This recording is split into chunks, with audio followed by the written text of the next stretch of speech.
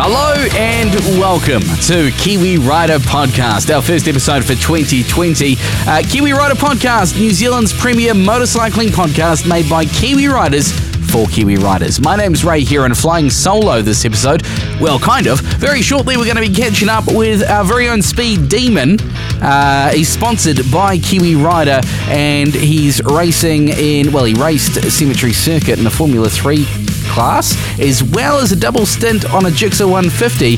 Zak Fuller of Zak Fuller Racing. We're going to be catching up with young fella Zak very shortly, as well as a little bit later in the podcast we're going to hear from Jock Mclaughlin, his story that was in Kiwi Rider magazine November last year following his ride on the Yamaha Niken, of course that crazy three-wheeled monstrosity that has polarised New Zealand motorcyclists. But before we get there, we will catch up with 18-year-old Zak Fuller. My name's Zak Fuller. I'm from Hamilton, New Zealand. I'm 18 years old. I work in parts at Kawasaki, New Zealand. You're a Kiwi Rider sponsored rider, right? Yep. He's my man, main man. And I found you on Facebook doing great things in the Suzuki series. 3 rounds. What was it? 2 weeks before Christmas, a week before Christmas, and then of course Cemetery Circuit on Boxing Day. Yeah. I rode in Formula 3 on my new SV650. Thanks to Suzuki New Zealand for hooking Kiwi Rider up with that. And Kiwi Rider, of course, it's been going real good. Yeah, off to a real good start. What did you race in all 3 rounds of the Suzuki series? I raced in the Formula 3 class, so my Pro Twin, SV is a bit underpowered. I have about 30 less horsepower than some of those bikes, to 25. But I'll be racing the Pro Twins down Nationals this coming week. So, we're heading down to Christchurch. Yeah. So take us back to 2 weeks before Christmas, the first round of the Suzuki series. Talk us through it. First round, I'd never rode the bike.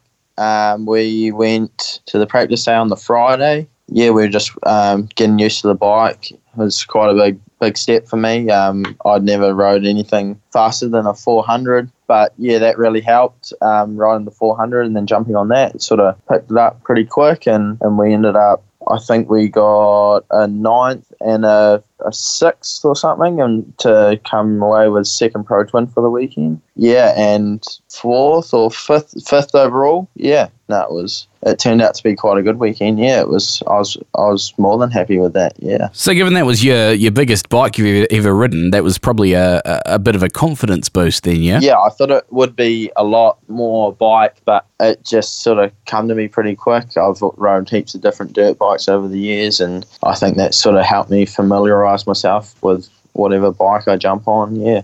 And then going into round 2, Manfield, talk us through that weekend. Manfield was cool. We had some last-minute suspension changes at NTB Racing, and we missed the Friday practice, and we went out Saturday, and I topped the first practice, and then qualified.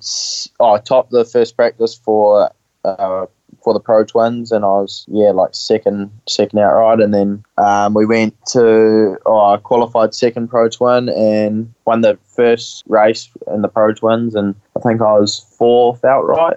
Yeah, and then race 2 got a 5th, and I was 2nd Pro Twin, and race 3 4th again, and first Pro Twin. Oh, so cutting it fine on the podium there. Yeah. No, it was that was really confidence booster weekend to be up with those top boys, because they were quite ahead of me at Taupo. But yeah, bike was handling real good. We got a real good base set up going. And did the red mist descend going into Boxing Day at Cemetery Circuit? I'm a motocross boy, so Cemetery Circuit. I've done well there in the past, winning the last 2 on the Jigsaw 150, so I was pretty confident going in there. Ended up, I got 3rd in qualifying, 5th in race 1. I had a bit of trouble trying to pass the Supermoto, and then we got a 2nd in the last race against all the F3 boys, and almost, if I had another lap, I reckon I could have tried to pass for the win. But yeah, no, that was my favourite ride so far ever on a road bike. No, it was wicked. Brilliant. So, of course, at Cemetery Circuit as well as the Pro Twin, you were double stinting on a second motorbike, right? Yeah, I was riding Gixxer 150 in the Gixxer Cup. I thought my sister. It's my sister. She's riding it at the moment, but Mum and Dad didn't want her to ride it at Cemetery, so I thought I'd step up and or step down, I guess. But no, it was fun. It was wicked. I qualified first and got a second in the first race and a first in the last race to take the overall win for the Gixxer Cup. So for third win at Cemetery in a row. So yeah, that's quite cool to have on my resume. Yeah. Hey, so question, because there's a few road racers around New Zealand at the moment who have also ridden dirt. What does it take to go from a dirt bike to a road bike and be competitive like yourself? Or is it just much of a muchness? Is it just being on a bike? It's not. Yeah, you pick it up pretty quick, I think, if you've rode dirt. And I think you bring in a lot of skills from the dirt bike stuff that really, really help with the road for sure. Just the bike moving underneath you and stuff like that. And then you see that when we go to Cemetery Circuit and the street races, that the dirt bike boys do really well, because it's almost like riding a motocross track on tarmac. But you see a lot of the motocross boys nowadays that are right up there, like Mitch Rees and Damon all rode motocross, and yeah, it's motocross really helps with all that, and I try to do as much as possible on the off season to keep up those skills. Yeah. Brilliant. So you said you're going down to Christchurch for a bit of a race. What are you riding? And talk me through it. What's the thought process going into an event so far from home? We got the first round of the New Zealand Superbike Nationals. And I'll be riding my SV650. Yeah, the thought process is just, I just want to keep it consistent. Keep it on two wheels is always the consistency win championships, I guess. I've got my goals set in place, and yeah, I just want to be consistent and be up the front pack, and I'm raring to go, pumped. Yeah, carry this energy from Cemetery Circuit into the first round. Yeah. And who's your target? I mean, who are you? Are you looking at anyone in particular going, if I can match you, then I've got it in the bag type thing? There's a few. Yep. I don't know if I'll mention names because they might hear this, but yeah, I've got my eyes on a few. Yeah. Ben Rosendale's always the one to look out, the champ. He's a good measurer, so yeah, he's always one to look out for. Yeah. Brilliant. Zak Fuller, follow him on Facebook, Zak Fuller Racing. Hey, thanks very much for your time. Have you got anyone that you want to shout out to, any sponsors you want to say g'day to? Kiwi Rider, Suzuki New Zealand, NTB Racing, Garthame Farm Bike Servicing, Maho Land Company, BRM Dyno Pyro, Pirelli New Zealand, Crown Kiwi Enterprise, Bell Helmets, Alpha Star, Race Supplies, Care Trailers, Eurobike, F1 Engineering, KSS, and Bike Sport NZ. Outstanding. Zak Fuller Racing. Hey, thanks very much, Zak, for your time. Good luck for your future endeavours, and we'll be watching you with bated breath down in Christchurch. Thank you very much. Yeah, no, it's been awesome catching up with you guys. Yeah. And we're diving straight into things with a story from Jock Mclaughlin that featured in the first issue of Kiwi Rider from November 2019. What happens when you take an old school dirt rider and chuck him on a three-wheeled machine from Yamaha? Well, we're about to find out. With a firm idea of what a bike should look like, Jock Mclaughlin challenges his own perceptions with Yamaha's Niken. My first impression of the Yamaha Niken was purely from Yamaha's publicity images. At the time, I could see the design team had definitely nailed the alien meets predator look, and there was some serious engineering going on in the front end. I found I was torn between polar opposites. Was it admitting defeat as a two-wheeled motorcyclist to start riding such a machine? Or was it the greatest technological breakthrough and safety lifeline motorcycling has seen since forever? As a lifelong passionate motorcyclist, I have an image in my head of what I believe a motorcycle should look like. And it's not the Niken. Also, I think part of what makes people ride motorcycles is a rebellious daredevil streak that loves the challenge and innate pleasure of trying to master what is inherently an unstable machine. So, does that make the Niken a little too PC to be considered a real bike by long-term riders? But there is the other side of the equation. The Niken definitely looks futuristic and cutting-edge cool in a Transformers kind of way. It is certainly an attention grabber. Also, 2 front wheels have more or less double the front end grip. There is absolutely zero downside to that in my mind. I'm thinking amazing front end confidence and safety on wet roads. And lastly, the uniqueness alone will appeal to many. From what I've seen on social media, opinion of the Niken is very polarized. Just my opposing thoughts above can show that. Though those who have actually ridden the Niken are all extremely positive. Only some bloody-minded ones who have not ridden it don't seem to like it, which kind of speaks volumes. Clearly, this was going to be an interesting and exciting KR test, and I couldn't wait to throw a leg over it. The engine and rear of the machine is quite similar to that found on the Yamaha MT-09 and MT-09 Tracer, so for now we'll get straight on to how the front end handles and behaves. While out riding around, I tried my best to unsettle the front end, and believe me, I really tried. I pushed it into wet turns on tarmac and gravel, I lined up some bad potholes that only one front wheel would hit, and I drove it into braking bumps in pretty much the same fashion. I'm not sure why, but I was almost secretly hoping there might be a little sideways flick of feedback through the bars, some fault in the system that I could happily write about. Nothing I tried ever upset its stability. It simply has an uncanny ability to remain in control and well behaved. Then, in the back of my mind, I had convinced myself that the front end was near perfect. I was still a little concerned about wheelies. What would happen if the front came down with the bars slightly to one side? Would it bike and kick back through the bars, like when you touch a single front tyre down a little sideways at high speed, and the front is rotating much slower than the rear, and it snaps back into speed? It could genuinely feel ugly. Again, no such worries at all. In fact, it feels more stable landing than a single wheel. Not only that, but the general confidence imparts from the exceptional front-end grip. It is sometimes a little different though. When riding a two-wheeler on gravel, it is at times helpful to use a wheel or water rut, anything with an edge really, to hold the bike on line in a turn. But if you aim for a rut on the Niken, you'll miss it with a front wheel going on either side. Then the rear locks into it. This is the same on the road. With 2 inline wheels, you look for a 100mm wide smooth line, but on the Niken it's more like a 2 feet wide line. Instinctively I tread a line between potholes, but sometimes that's trickier with 2 front wheels. Really it's just a slight mental adjustment, but definitely something to get used to. While the actual ride feels remarkably similar, almost disturbingly so, given how much extra engineering is going on up front. On a smooth road in normal conditions, it feels absolutely like a conventional bike. However, at times, only really though, there's the feeling of a slight amount of extra inertia or weight through the front of the bike. But, oddly, it's not really felt through the bars. However, there is more obvious weight at the bars when changing lock doing wheelies, the only time it's really felt through the bars. The suspension action up front is genuinely excellent, very plush, very controlled. It never seems to bottom out, it just takes everything in its stride effortlessly.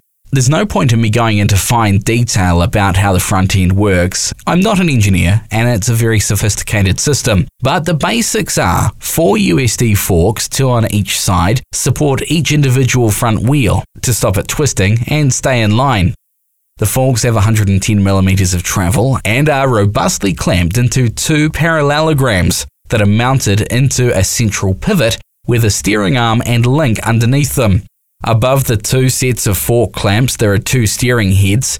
As the bike is laid over, these parallelograms pivot, allowing the inside wheel to rise and the outside wheel to extend, while keeping the amount of suspension travel available the same on both sides.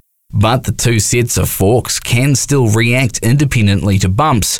While this is going on, the steering arm is obviously taking care of aiming the twin 15-inch wheels in the right direction. For tech boffins, the caster angle is a tight 20 degrees, and Yamaha chose not to use the normal 17-inch front wheels because they created too much inertia. Each wheel's rear fork is fully adjustable for damping changes. While the front fork has no damping control, it is solely there for stabilizing the front wheel. The main thing to know though is that the whole quite complicated system works incredibly well, and 90% of the time you would never know it has two front wheels. What I wasn't so impressed with was the rear suspension action. Frankly, has somewhat of a budget feel to it. The rear suspension is a typical single shock system with rebound and preload adjustment mounted on a rising rate linkage with 125mm of wheel travel. While it is by no means bad, it doesn't feel particularly controlled or plush, sometimes giving uncomfortable feedback on our less well-conditioned back roads. Perhaps it was the fact that the front was so good that made the rear seem so poor in comparison. Each front wheel has a single 298mm disc with 4-piston caliper and ABS functionality. The braking strength is more than adequate with plenty of feel, but it's not in the super powerful superbike category. The rear braking is a 182mm single disc 2-piston caliper. Overall stopping is very good, but there's no denying the 263kg dry weight. I never found out how to turn the ABS off, but if you can, I'm thinking the Niken could nail a few stoppies.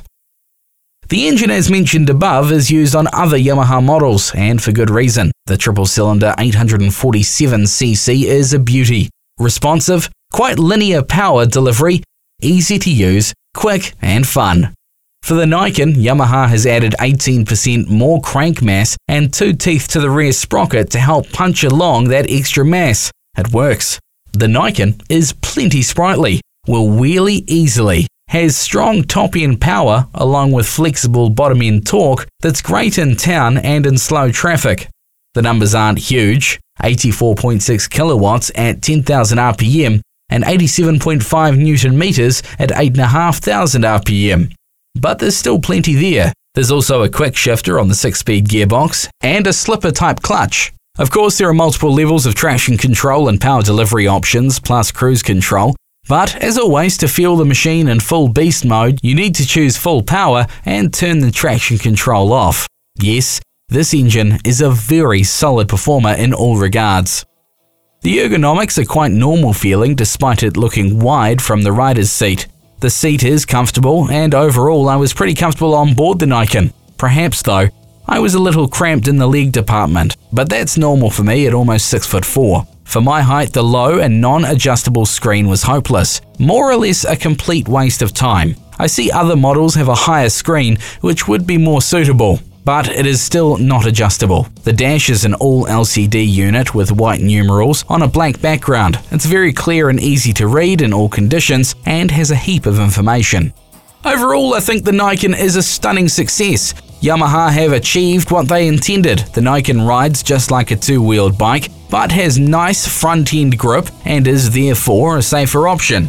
The engineering is totally sound, and Yamaha has created a media storm of interest, so there's no downside for them. Personally, I'd love to see this front end on a massive tourer with electric suspension. You could cruise to a stop on your fully loaded mega juggernaut. The electric suspension locks the front end and you wouldn't even have to put your feet down. That'd be perfect for heavy bikes and shorter riders, or those with leg disabilities. Perhaps that is the ultimate application for the Niken front end. All I can say is watch this space. Jock Mclaughlin of Kiwi Rider, his thoughts on the Yamaha Niken. For more on that story, photos and a whole lot of specs, check out Kiwi Rider's November 2019 edition.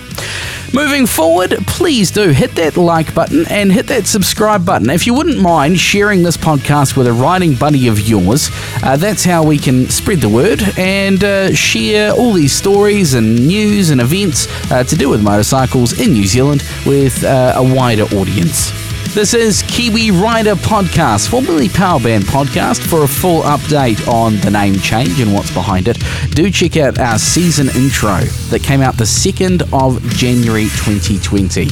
Of course, for more on all the stories we've mentioned here and a whole lot more, you can check out the latest edition of Kiwi Rider magazine. Just go to kiwirider.co.nz or check us out on Facebook at Kiwi Rider Magazine or at Kiwi Rider Podcast on Facebook. And of course, we're on all the other social media pipes as well. I've been Ray Heron. Thank you very much for joining us for the first proper episode of Kiwi Rider Podcast for 2020. Keep the rubber side down, throttle on, and we'll be back in 7 days' time.